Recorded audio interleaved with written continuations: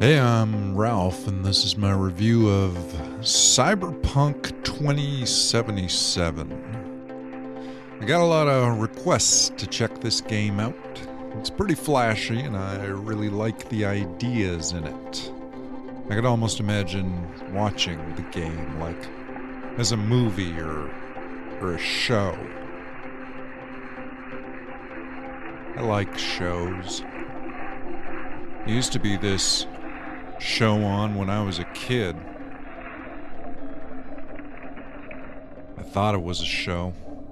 I was so little, sometimes I think I just dreamed the whole thing up. You know how that is?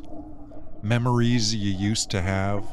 Sometimes it turns out that never happened to me. I thought it did. Other times somebody tells you about something that happened when you were a little kid and you're like, how'd I ever forget that?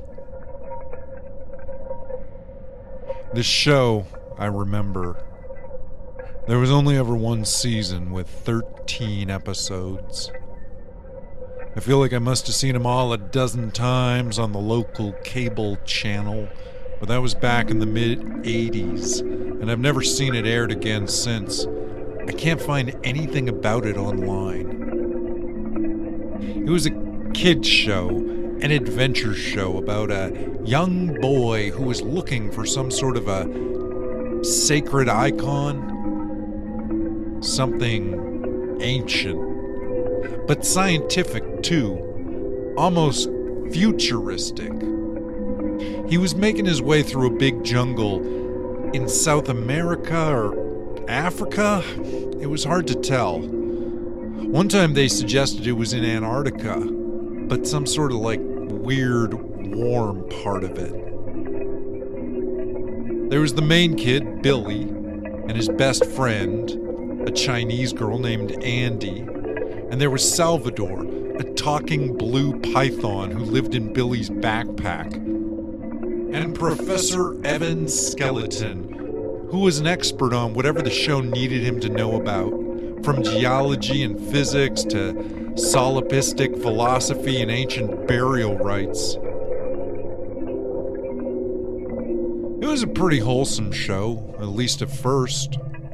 Every episode they'd have an adventure and meet up with natives or a lost scientist. One time, they met Amelia Earhart. At the end of every episode, Billy or one of his companions would learn a lesson like, be kind to others, or don't leave an unattended fire. But as the show went on, things got stranger. The plot lines grew less coherent and more esoteric, almost instinctual, like the characters were being motivated by their subconscious desires. As the narrative grew darker and more dense, the jungle they were in did the same. The forest itself became thicker, with less obvious paths, and more time was spent in each episode just carving their way through the foliage. They stopped seeing so many animals, and there were less birds on the audio track. The characters spent more and more time being frustrated, angry, or just confused. They wouldn't really argue, but you could tell they were all getting sick of each other. And there were some subtle implications that the professor was thinking about taking his own life. Possibly out of guilt for a child he abandoned who might have been one of the writers of the show itself. Like I said, it got hard to follow. Another episode involved Billy eating a fruit that turned his hands bright red and compelled him to write a sort of manifesto or a Bible. At the end of that episode, when Billy was done writing and his hands had gone back to normal, the words he'd written rose up off the page and formed a doorway through which Billy could see his old home where he used to live. He almost went back, but I guess he knew that if he did, he'd be leaving his friends to die. So instead, he stayed with them. There was a boy with tiger eyes named Jeff, who carried a map of a forgotten city written on a great scroll, which was the skin of a monstrously large, ancient worm. Maybe that's worm spelled W-Y-R-M, not W-O-R-M. I never really learned the difference, but I know they're not the same. Jeff was on his own mission, which seemed to run parallel to Billy's, but was clearly a much more somber, thoughtful adventure.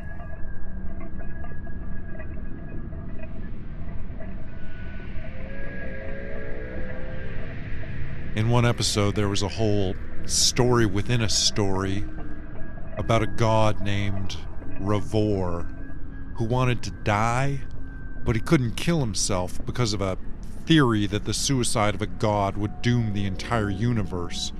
So Ravor spent thousands of years cultivating different religious wars in this one region of the earth, until he'd finally created a small religious order with the singular purpose of finding and killing Ravor himself. The cultists, they thought they were defeating some horrible, malicious evil, when in fact they were just caught up in the machinations of a very sad, old being that just didn't want to be alive anymore. Ravor's last act was to say, "Thank you," as the cultist slid her iron blade into Ravor's glowing heart. And then the knife caught fire and the cultist's body began to burn, losing half her arm before she could get away.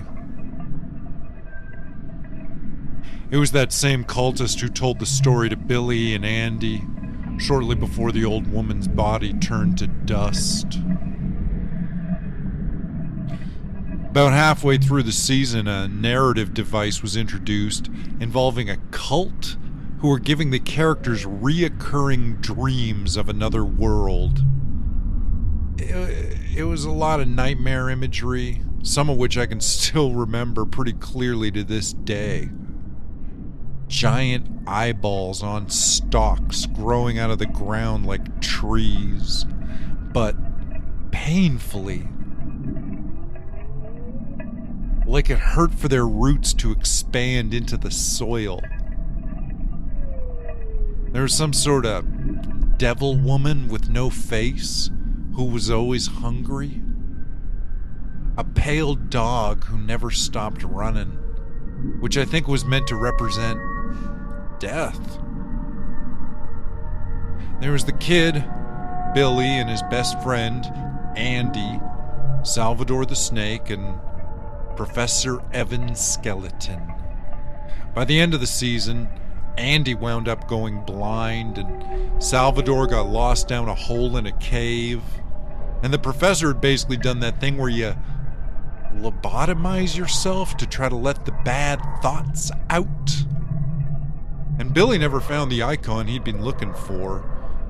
As the last episode ended, he implied that he'd begun to suspect it didn't even really exist.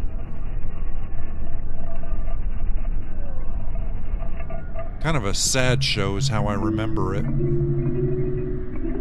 Not at first. At first it was a lot of fun. But gradually it developed this heaviness. Like the show itself was struggling and growing weaker as it tried to tell its story. My mom hated the cartoon. Said it was hippie propaganda and racist too. But she'd always let me watch it. I think I threw a fit once when she tried to stop me. I can't find anybody who's ever seen this show.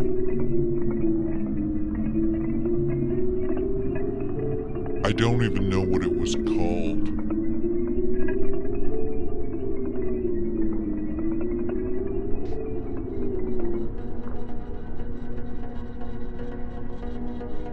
Cyberpunk 2077 was too difficult for me and seemed to be kind of broken. The characters were interesting and the world seemed really compelling, but I couldn't figure out how to explore it. A bit too much like real life, honestly. 3 out of 10. I'm Ralph, and these are my game reviews.